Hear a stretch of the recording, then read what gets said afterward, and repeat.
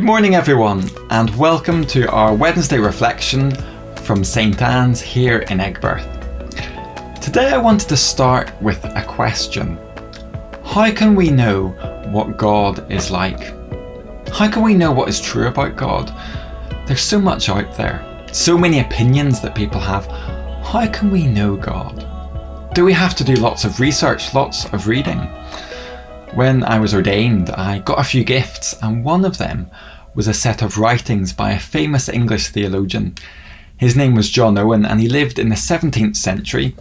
And here is some of his writing. It's taken me quite a while. In fact, the text, if I open up, it's rather small. I'm only on page 32. I'm quite a slow reader.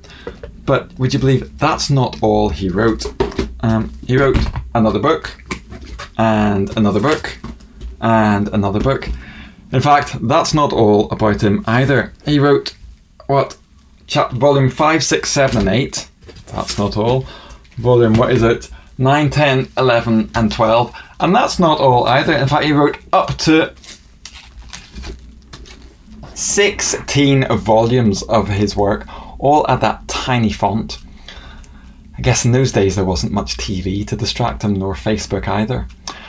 But here's the question. Do I need to read all of these books to get to know God? It's taken me 4 years to get to page 32. I might as well give up. Is there a better way to get to know God? Well, thankfully, I think there is. You see, at the moment in the church's calendar, we have just celebrated Easter, when Jesus died and rose again. And tomorrow we remember Jesus ascending into heaven. And then in a week and a half we'll be celebrating Pentecost. That's the day when Jesus sent his Holy Spirit to the church. And just before Jesus went away, he explained to his disciples, the apostles, that he was going to send the Holy Spirit. And this is some of what he said. I'm going to read from John chapter 16, verse 12 to verse 15.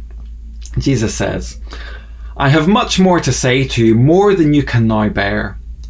But when he, the Spirit of truth, comes, he will guide you into all truth. He will not speak on his own. He will speak only what he hears, and he will tell you what is yet to come. He will glorify me, because it is from me that he will receive what he will make known to you. All that belongs to the Father is mine.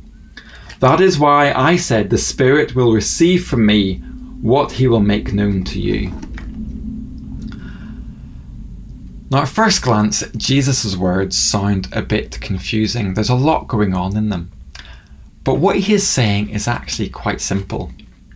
You see, Jesus can't tell his disciples everything, not just yet. It would be information overload.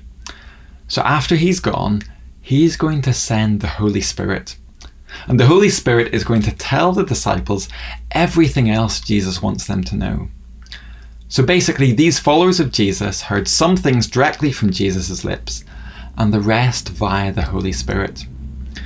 You see, the Holy Spirit would guide them, and he would make known to them the rest.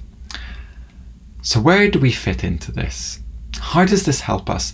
Surely everyone out there with an opinion about God and Jesus could just be claiming to be speaking with the help of the Holy Spirit. How do we know which ones really are? Well, here's how to work it out. Who was Jesus speaking to when he said these words? You see, John chapter 16, if you know John's Gospel, if you've read it before, well, it occurs during the Last Supper. It's the final meal Jesus has before his death. And during this final meal, he's giving final instructions to 12 of his followers. These followers would become known as the apostles. It was the apostles who travelled around the known world telling people about Jesus. It was the apostles who wrote the letters that became part of the New Testament. And it was the apostles and their helpers who wrote the 4 Gospels. You see, the New Testament contains everything the apostles taught about God. Have you ever been to a church service when the creed is said or recited by the congregation? One of the lines in the Nicene Creed says this: "We believe in one holy, Catholic and Apostolic Church. One holy, Catholic and Apostolic Church. Now, Catholic here just means worldwide or universal. It doesn't mean Roman Catholic. It just means all around the world. But there's that second description, apostolic. The Creed says we believe in an apostolic church. Now, the apostles all died a few decades after Jesus, so how can we say our church is apostolic anymore? Well, the Christian church is apostolic because it is based on the apostles' teaching. Matthew, John, Paul, Peter and the others, the things they knew about God, they wrote down for us. Some of these things they'd heard directly from Jesus, and other things the Holy Spirit told them. In fact, in John chapter 14 verses 26, just a couple of chapters before the verses I read, it's still during the Last Supper before Jesus died, Jesus tells his disciples something else. He tells them that the Holy Spirit would not only teach them all things, but he would remind them of everything Jesus had told them. You see, God himself, in the person of the Holy Spirit, would be helping the apostles, reminding them and guiding them as the early church grew, and as they wrote what would later become the New Testament. You see, that's why we can call the New Testament God's Word, because God the Holy Spirit helped the apostles to write it. And that's why Jesus describes the Holy Spirit in verse 13 of today's passage as the Spirit of truth. You see, what we have here in the Bible is God's truth. The Bible isn't truth about everything, but rather all truth about everything we need to know about God. All we need to know about what God is like. All we need to know about how to have a relationship with God. And all we need to know about how to please God in how we live our lives. And what about us? Well, we're not apostles, are we? So we don't have anything to add to God's Word. But the Holy Spirit guides us as we read God's Word. Have you ever read a verse of the Bible that has warmed your heart? It's felt like just the right thing at the right time. Well, that's God's Holy Spirit at work, helping us to understand his Word. Or have you ever been encouraged as you remembered a verse? Maybe you'd read it weeks or months ago, but you've remembered it at just the right time. Well, that's the Holy Spirit again, helping us to remember God's Word. You see, that's the wonderful thing about reading the Bible when you're a Christian. God himself is reading it with us, encouraging and reminding us as we go along. It's like he's sitting beside us. Isn't that wonderful? Well, let's pray and thank him for that.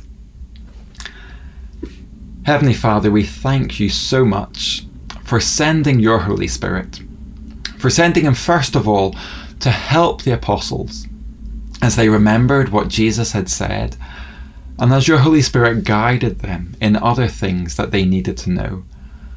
Thank you, Father, that your Holy Spirit helped them as they taught the early church, as they wrote things down in the Gospels and in the letters, and they put the Bible together so that we can know you as well.